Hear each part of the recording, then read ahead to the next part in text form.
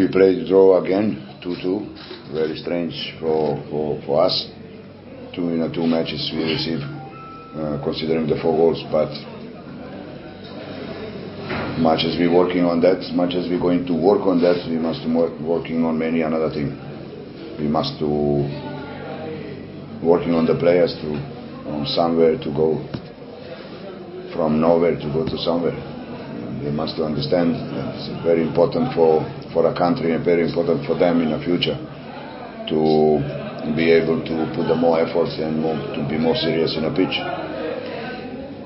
But at least the progress is there. We're trying, scoring goals now, but it's not enough.